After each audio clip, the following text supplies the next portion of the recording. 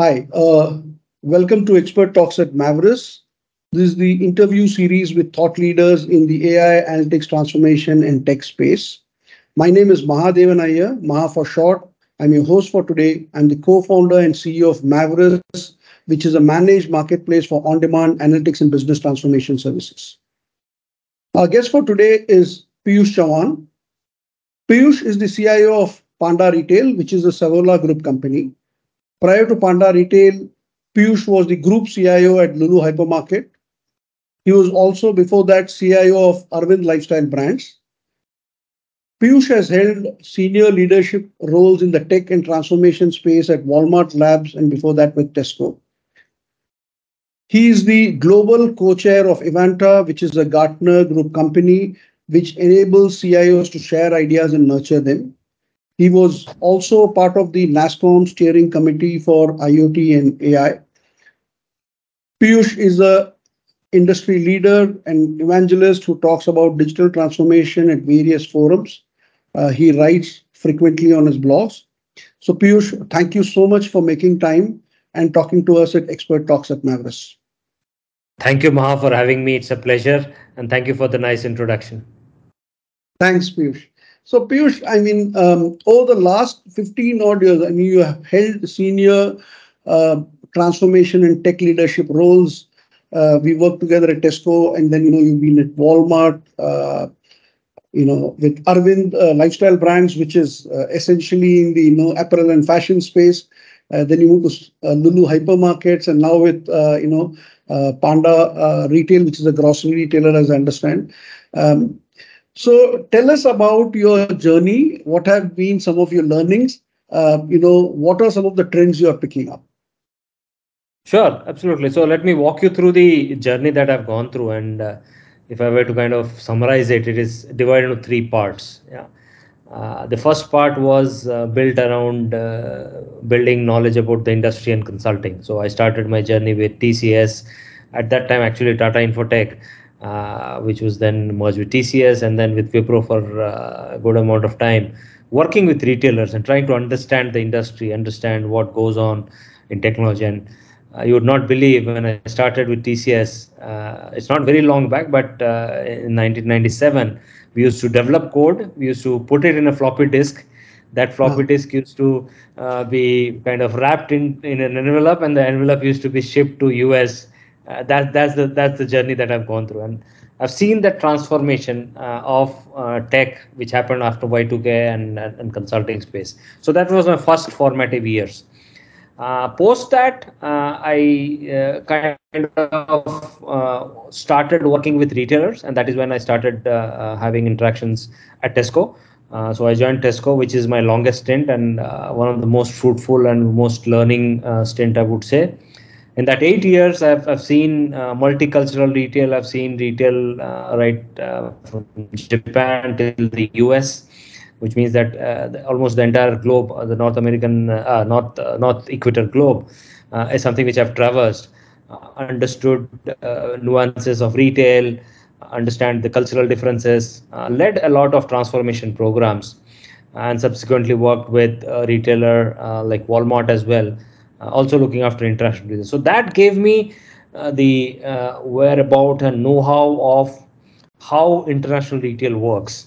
What are, although we may call it as modern retail, but every country has its own flavor to it. Every country has its own nuances, and that is the learning that I built in the second part, which is my uh, kind of putting in transformation into retail in an international context.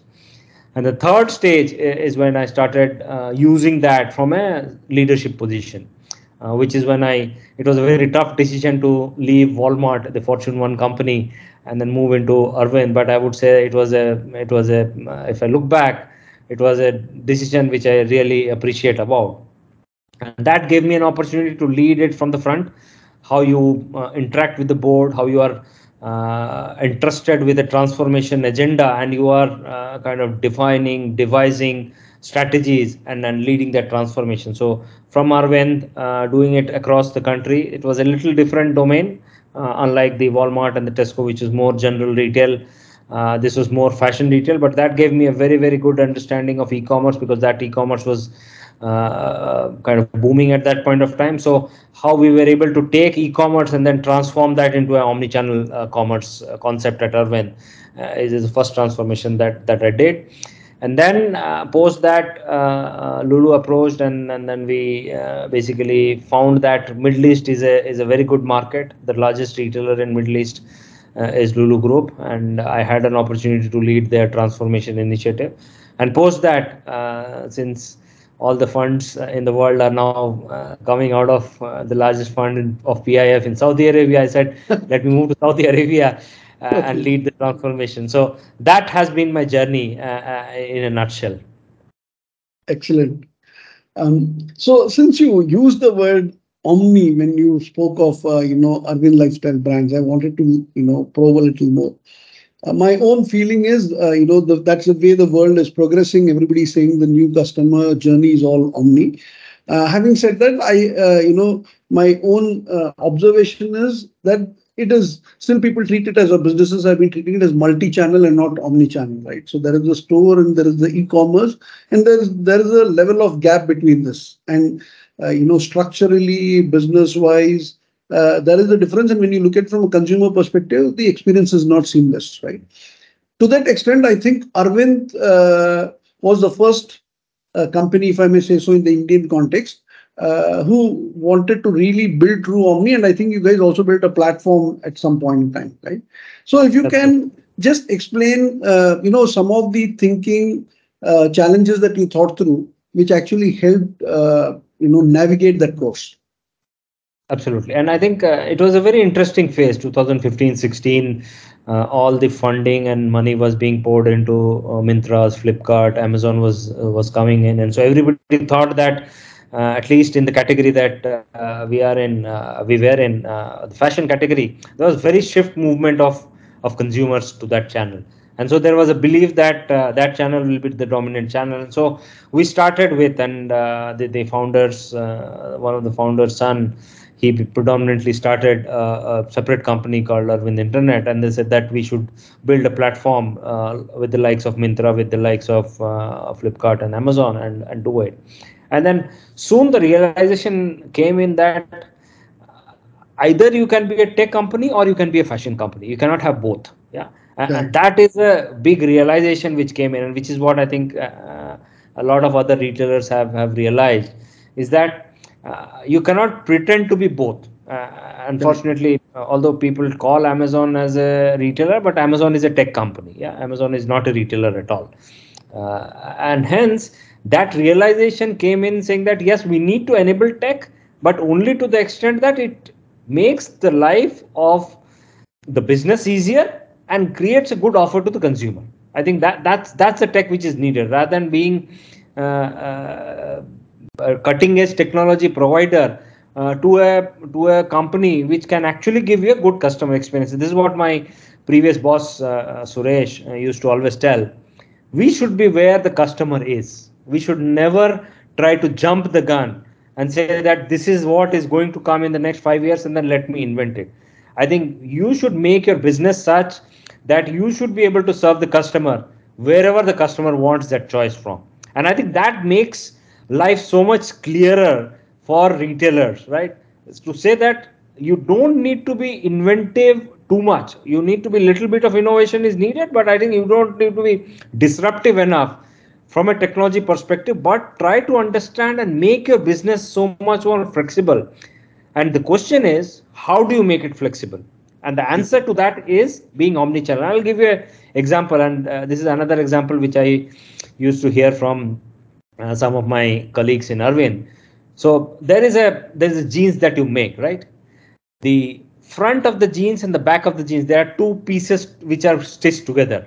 And so omni-channel commerce is something like that, in which you need to stitch the front and the back together. Now if the front and the back does not have the same fabrics, does not have the same color, does not have the same texture, it will look very odd.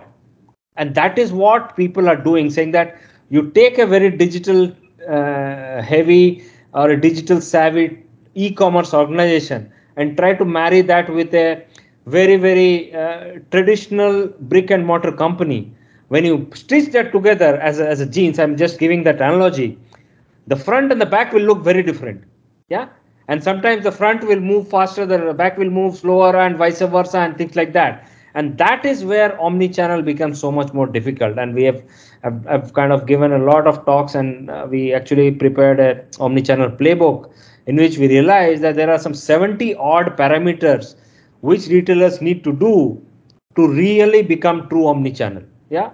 It is still a journey. I think we are still scratching, from an industry perspective, we are still scratching the surface of becoming truly omni-channel from a context perspective.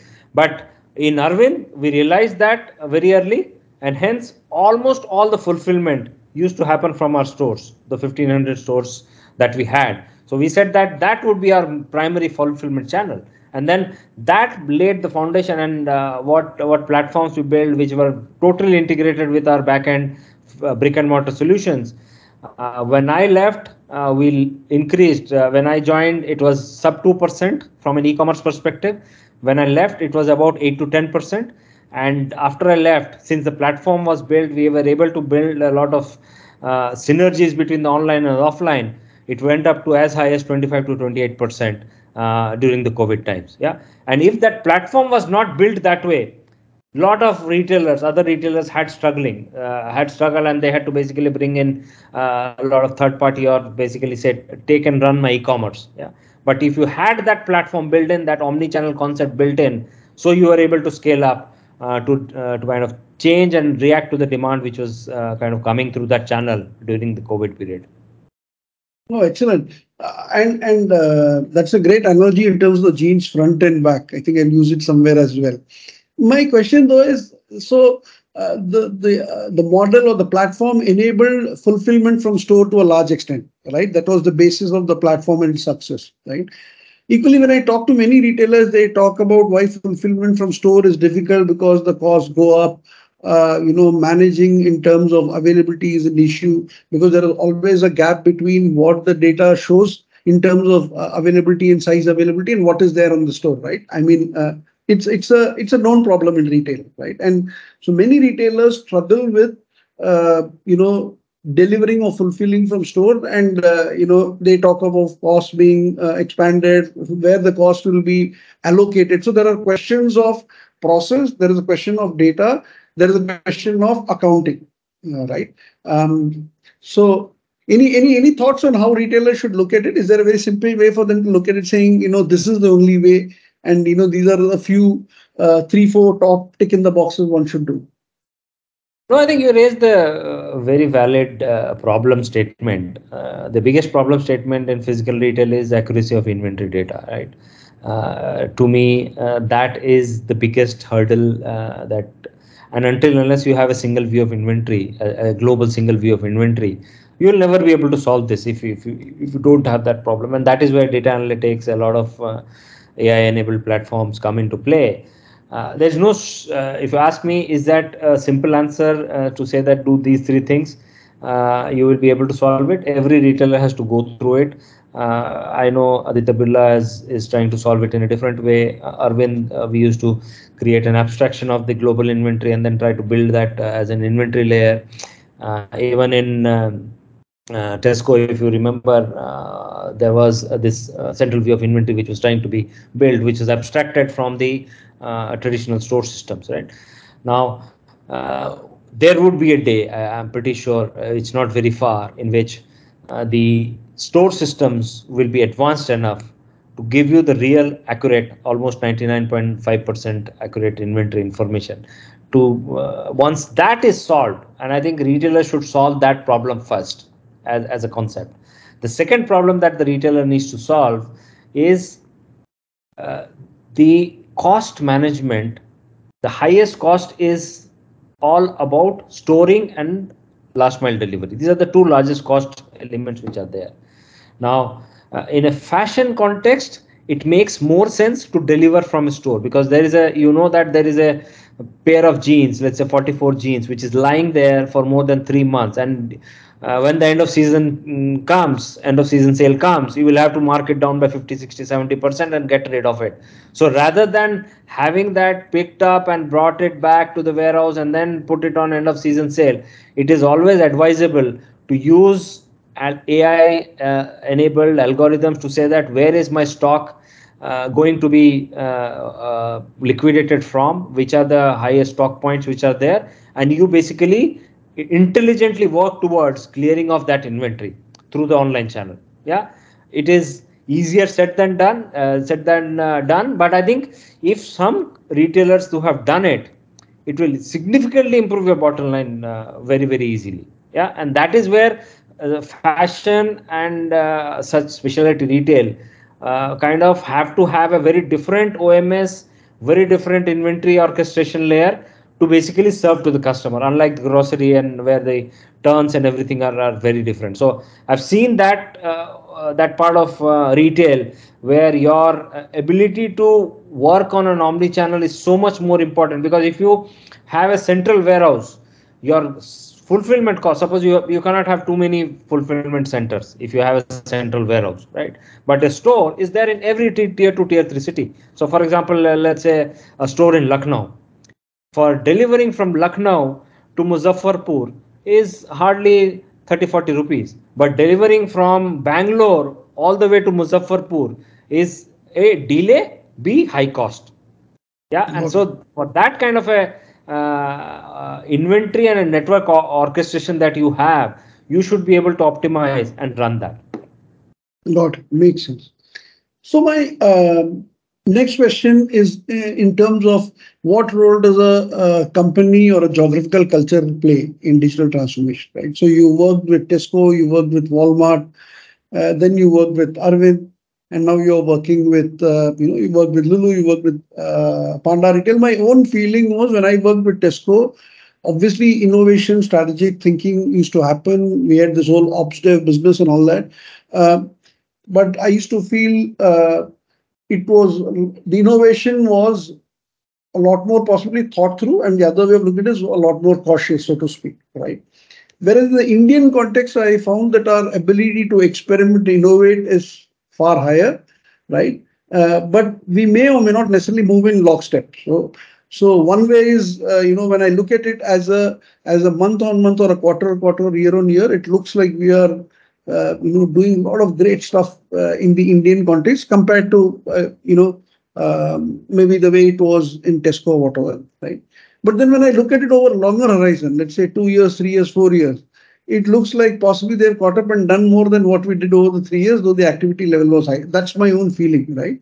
Now, you're someone who's got not only experience of working in Tesco and Walmart, you worked with the Indian company, and now you work with, worked with one, and now the other, large retailer in the UAE and Middle East, right? So, what are your thoughts in terms of how do you see the nuances in terms of culture, both geographical and company, which impact digital transformation?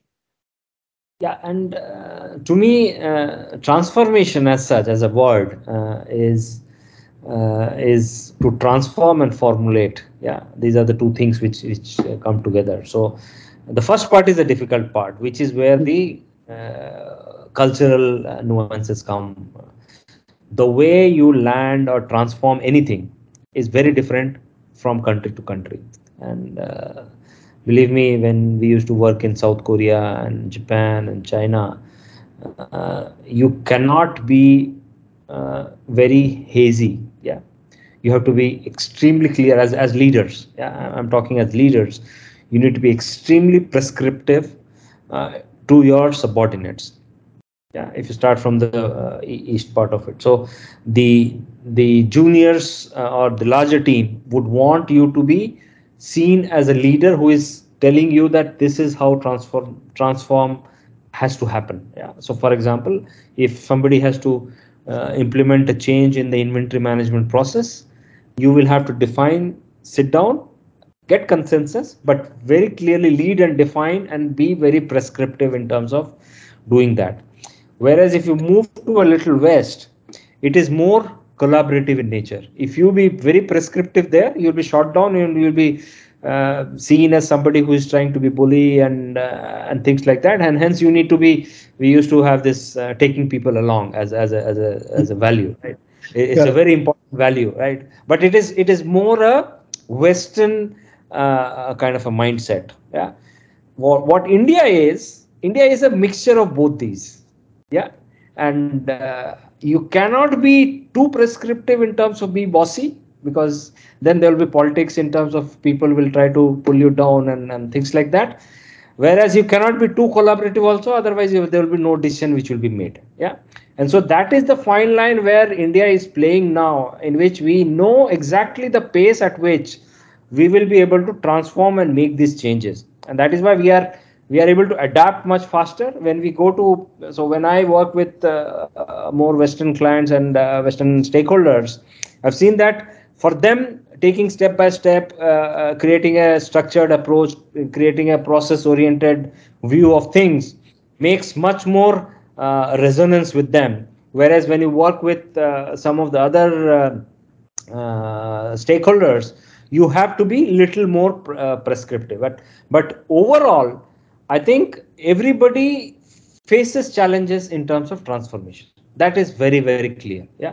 Wherever in the world you go. So for example, with Walmart, I used to work with the South African business quite a lot. And so, as you would know that in that kind of a context, your change management becomes so much more difficult, and that is what I have seen across the world. Is that change management is very much related to the business operating model plus the cultural nuances of that country. And so, both of them put together, you need to make sure that you understand not only the cultural nuances but also the business operating model, because the way A company works may be different from the B company works. And so it is very very different. So my learning from all this is, as a leader, you need to be transformative and a change agent for 80% of your role as a leader.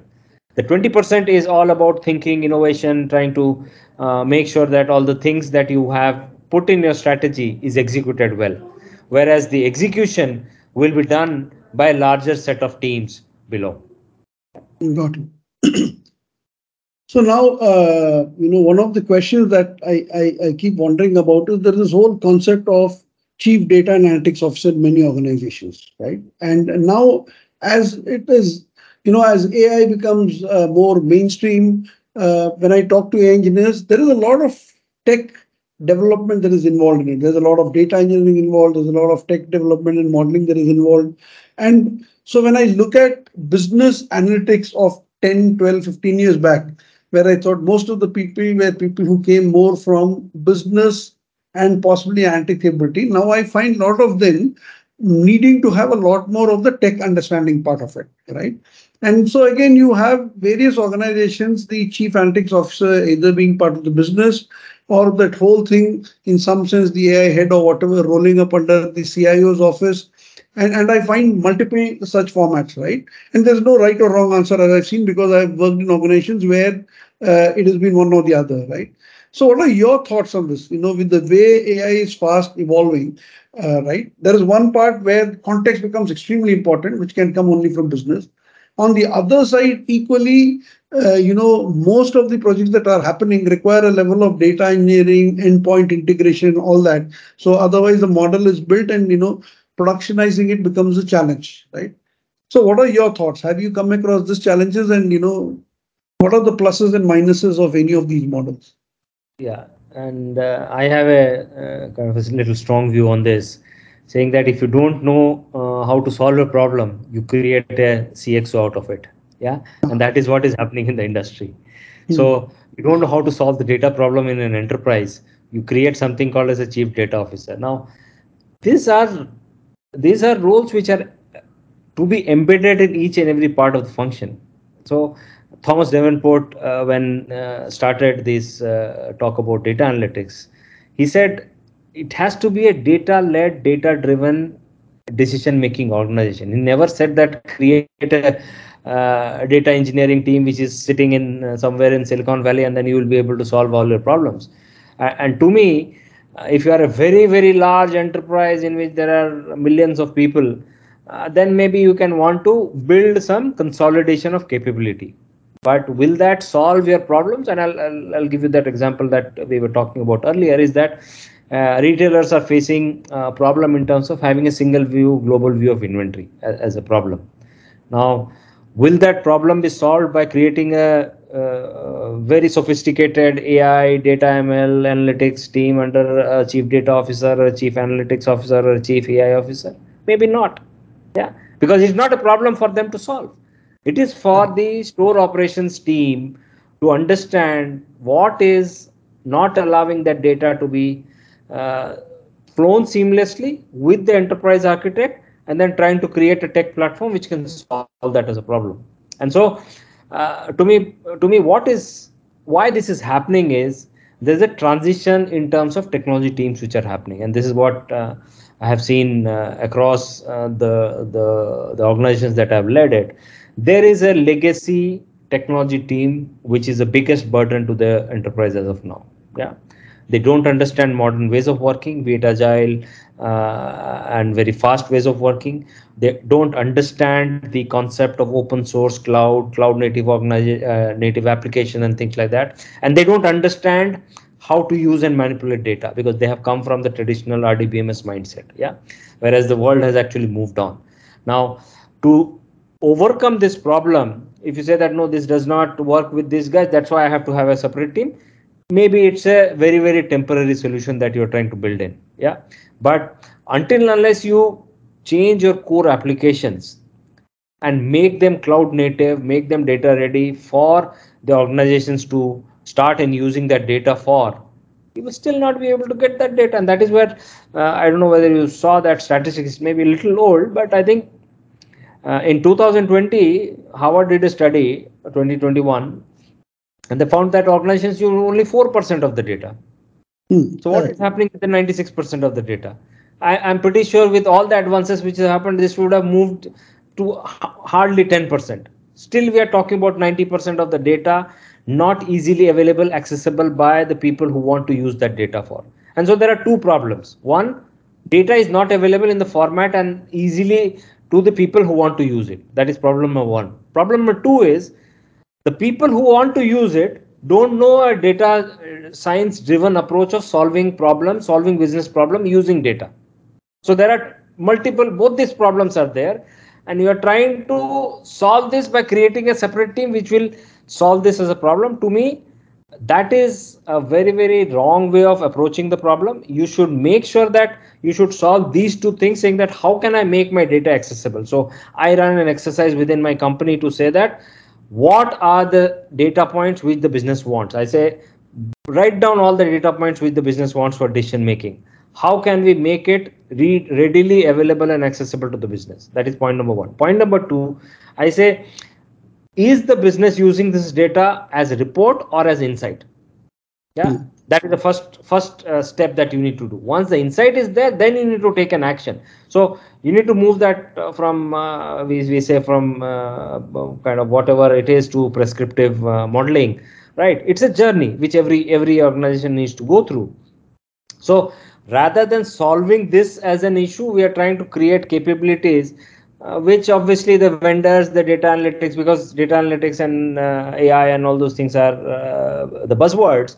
They want to create something which is very unique from the core enterprise. And as a leader of digital transformation in a company, I cannot leave a large part of my team behind and say that okay, only there are a few set of people who will do AI and stuff like that. I have to embed that AI within my ERP system. I have to embed that AI into my store systems. I have to embed that into my infrastructure and monitoring. Then only I will get the real value of it, rather than having pockets of expertise which will then create issues. And that's why I think they rely on core applications. The core applications don't work with them, so there are a lot of issues at an enterprise level. It may make sense from a GCC perspective to very easily say that okay, I created a AI and analytics capability, but how much impact does it have back on the enterprise? How much value are you creating of that? is a very long journey if you do it as a siloed approach. Got it. So your point is, if it's not embedded as part of the larger digital transformation organization, you're saying it is just trying to move the problem to some other space, and the business will not see the impact of it from a business outcome perspective. Correct. And in some cases, what has happened is sometimes the digital organization has failed it themselves because they have not upskilled themselves. So businesses, guys, you guys are outdated. I will do on my own. That is why a lot of data officers, a lot of analytics officers, a lot of AI officers are now sitting within the business. Now, they don't know how to build applications at scale also. Yeah. And AI analytics and all that is all about building applications at scale, right? They Correct. may see the front end, they may see a few things saying that okay, this is the best forecasting algorithm which I would want to do. They would say that okay, these are the techniques which are there, but how to build it at a scale wherein you can process millions and millions of record within milliseconds is an engineering problem. So it is not a siloed problem in which you can say that I will take just an analytics problem and then try to solve it, which is the term that I use. I call a lot of people in the industry as desktop data scientists. Yeah, if you are a desktop data scientist, you can create the best model, but it will never see the life in a production environment because it was never built with that application at scale mindset or a cloud native application mindset. So it's a difficult problem. I know I'm trying to generalize it, but when I look at from an enterprise, when I lead an enterprise transformation journey, if I try to build two different paths, it will be very difficult at a later point of time to merge them together and trying to get holistic view and benefit out of it. Got it. Got it. So that brings me to the next question, which is the world is moving to omni. I mean, today, even today, maybe 70% of sales is happening in stores, but the general feel is today 90% of worldwide commerce is digitally influenced. It is likely to move forward. Right? Um, so, any examples of how you created digital engagement in stores to have some sort of a digital footprint or exhaust for customers? Are there any innovations you can think of either in the role that you played or somewhere you saw where see, one of the advantages of having the digital side of it, when people come on a website and an app, there's a lot of digital footprint. What did they browse? How much time did they spend? What did they like? What did they not like? As opposed to a store where you even don't know how much time they spent in the store, or even if who walked in and who didn't walk out, right? Who walked in, who walked out. There's no information, right? And which is essentially, I keep saying that for every dollar of sales that you have in a store, for the same amount in the digital world, you have 1,000 times more of data available about a customer, literally, right? And so if you really need to move along the omni journey, then you need to create more and more ways of having a data footprint of customers in the physical world as well, right? Any innovations or any things that you have seen which you think are great in terms of providing customer experience and also serving the need for a business to get a little more of data footprint of their customers? Yeah, and this is a very good question, Maha, and I think all the retailers are struggling to understand the details of it. And I'll tell you why. Because the organizations are looking from their own perspective. So for them, it is like commerce. Yeah, saying that okay, somebody walked into the store, somebody walked on my website, somebody looked at my social handle, somebody looked at my WhatsApp commerce channel, and so on. So you look at customer as silos of customers, whereas the customer who is coming to you, coming to let's say Panda, does not see you like that. He does not say that okay, I went to the e-com of Panda, I went to the WhatsApp of Panda, I went to Panda, he will say. Yeah. And that is the mindset change that needs to happen, and it's happening. But I think one of the things is that rather than stitching this commerce together, which is more a commerce view, and then people will say that build a standard OMS and build a standard commerce platform. To me, that is proven to be not very successful from building a true omni-channel experience to the customer. What you need to do is you need to take a first step of stitching the journey of the customer between various channels seamlessly. That is the first thing. Yeah. And so there are some 13 14 scenarios. Either you can start your journey digital, go to a store, and so various channels, you can go through store and then go to digital. You can merge and mix, and you can have uh, pick up from store, deliver from store, and so there are 13, 14 journeys which are there, right? Now, if you do it from a commerce perspective, what you're doing is you're trying to solve your problem as an enterprise. Yeah, and which is what we did at that point of time with Arvind. We said that we'll try to build all these journeys centrally so that anything that the customer, so suppose somebody says, I started my journey online, I could not complete it, then you basically channelize that person to the store, and then maybe some person will come in. Somebody came to the store, did not find it, then you say that, okay, no, this size is not available. How can you transform and merge that journey from an online perspective and say that, don't worry, it will be delivered to your home. Okay, and then there are multiple of these permutation combinations which are there, which we solved as a commerce problem. Now, what true omni-channel to me is that you need to give a very seamless experience to the customer. The customer is still seeing you as store, online, offline, either omni-channel, direct from store or direct from warehouse, and stuff like that. So if you have to do this transformation from an omni-channel perspective, what we say is, in that roadmap book that we are working on, is that first you want to do the CX transformation journey for an enterprise, in which you start collecting, which is the very valid point that you are kind of talking about, is that start collecting data points of the customer interactions and engagements.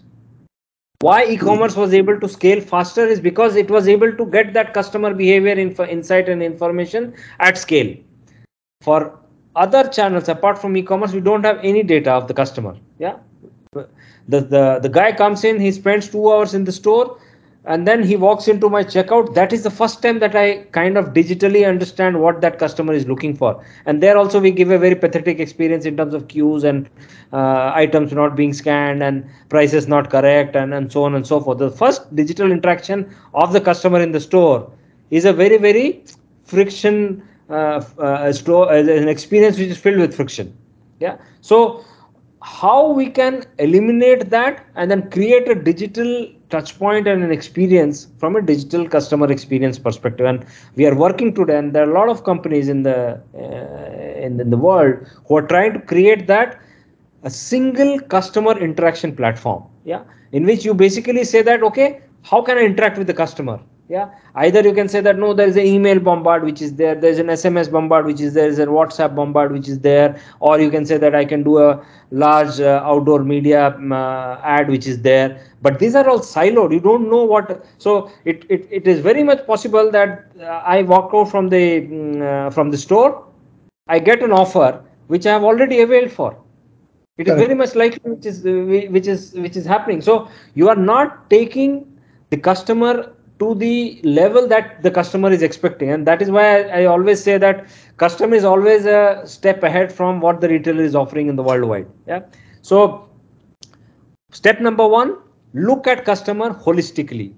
Draw a customer journey map, not from a channel perspective, but from overall interaction perspective. Where are the customer touch points for a enterprise that is looking for? It could be pre-commerce, commerce, and post-commerce. Yeah. And what happens is people typically just focus on the commerce part, but most of the decision happens in the pre-commerce or in the post-commerce. Yeah, your impression is actually built in these two buckets. Commerce is very simple. Obviously, if you have not solved commerce, then nothing, you are at ground zero.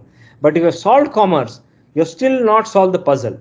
You look at what pre-commerce means. What are the things that he is shopping for? What are the things that he is looking for? There are tools which are available in today's world for you to get that customer data.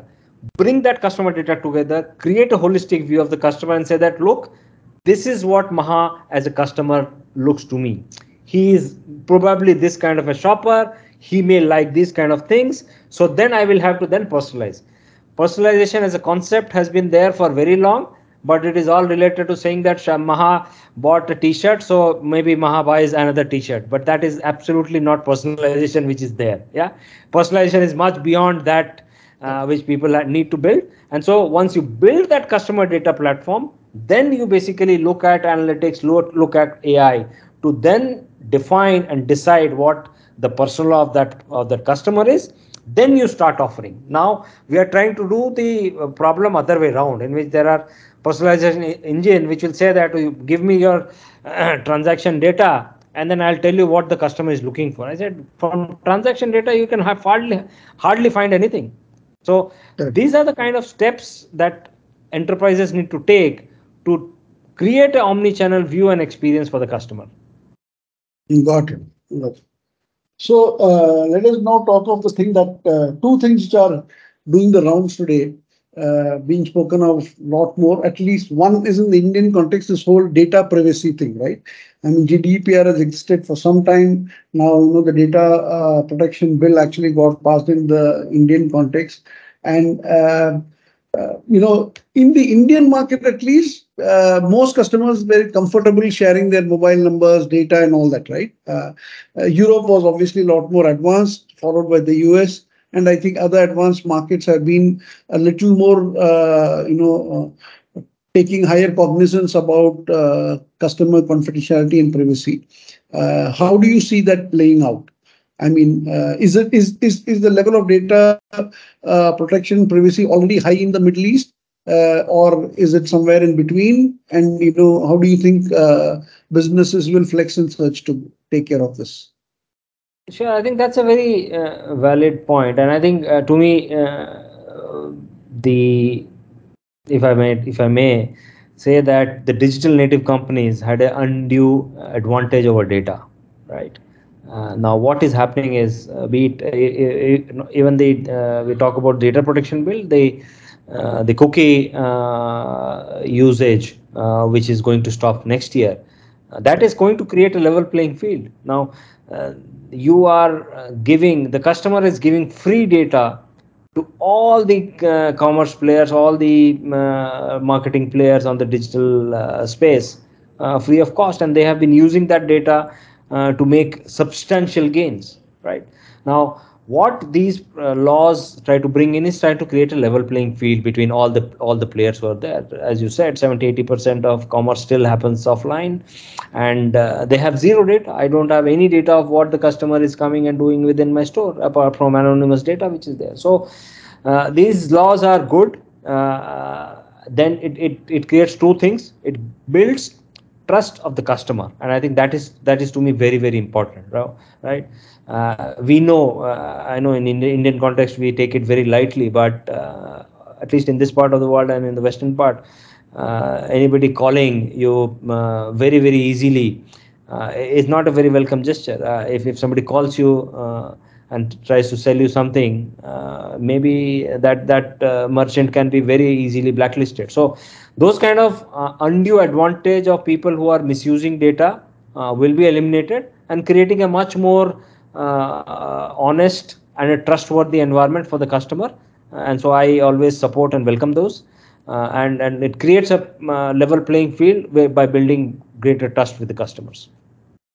Got it.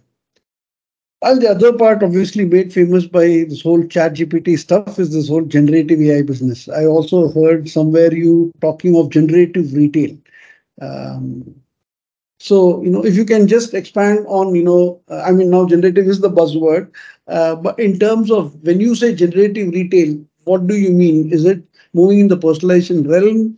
Is it being ability to not just personalize content at scale and speed, but also products and offerings at scale and speed, experience at scale and speed? What exactly had you had in mind when you spoke of the word generative retail as the future? So couple of things, right? One is on the operation side and one is on the customer side. Now, as I was talking in the previous part, is that we still know, we are just scratching the surface about understanding the customer behavior, customer persona, customer details, and things like that. And to me, that is a big area where if you are able to manage your own customer data platform very very efficiently, you will be able to make recommendations which are much more intelligent. All the recommendations today that we know and see are all unidirectional or siloed in from a context perspective. If you are able to build that as a whole journey and then are able to do that, that to me is the next evolution of generative retail, in which you are able to understand the customer much better so that you are able to serve the needs of the customer much better. On the operation side, still everything is driven by human beings. So for example, what to buy, how much to buy, where to store, how much to store, I know there are algorithms, but they are still triggered from the human side as we speak, as of today, right? So somebody says that, okay, give me a good replenishment schedule, right? And then you basically build on the replenishment parameters, and then you are able to build a replenishment schedule. Now the day is not far. I'm saying 7, 8, 10 years. It is very much possible that a large part of this decision making of what to buy, where to buy, how to buy, what to store, where to store, and how to shape can be used, can be automated using generative AI. Yeah, and obviously it is not about the chat GPT as such, as a context, but yeah, you need to build in those algorithmic retail solutions which are there, which understand your context and able to prescribe to the operations and the ways of working, rather than you being asking what is going to happen. It will be more prescriptive from an algorithm perspectives. Got it. Okay. So this is the last question, which is anybody who wants to be in the transformation space, be it tech, be it AI, what are the top two things you would recommend for any aspiring tech data person who wants to really do well in the retail transformation space, right? What would be your top two or industry advice be for them?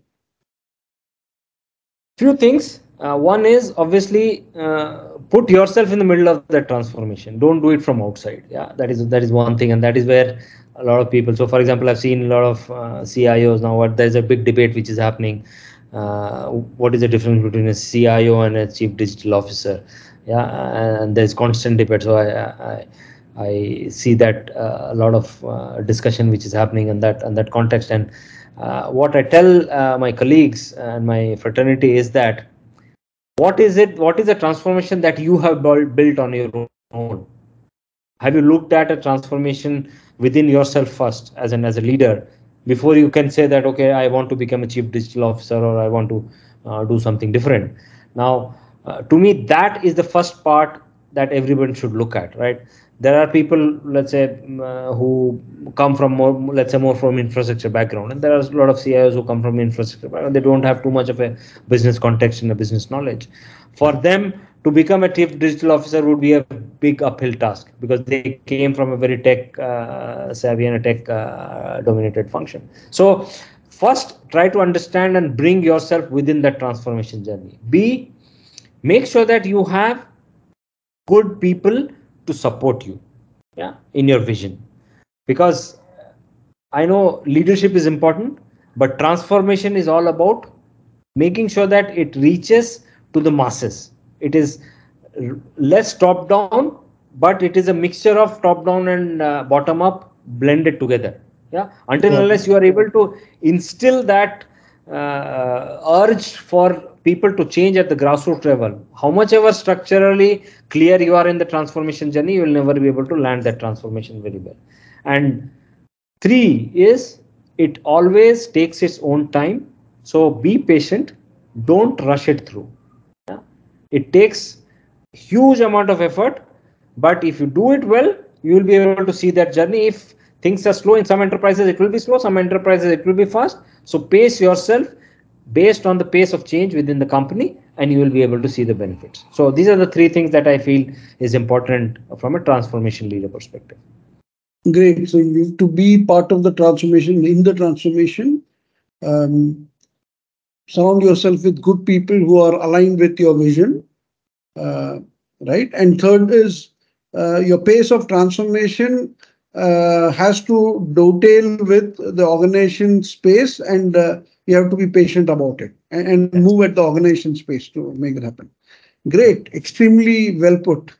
Piyush, thank you so much for making time and talking to us. It was a pleasure. Really learned during our conversation over the last 45 to 50 minutes. Thanks so much, and thanks again.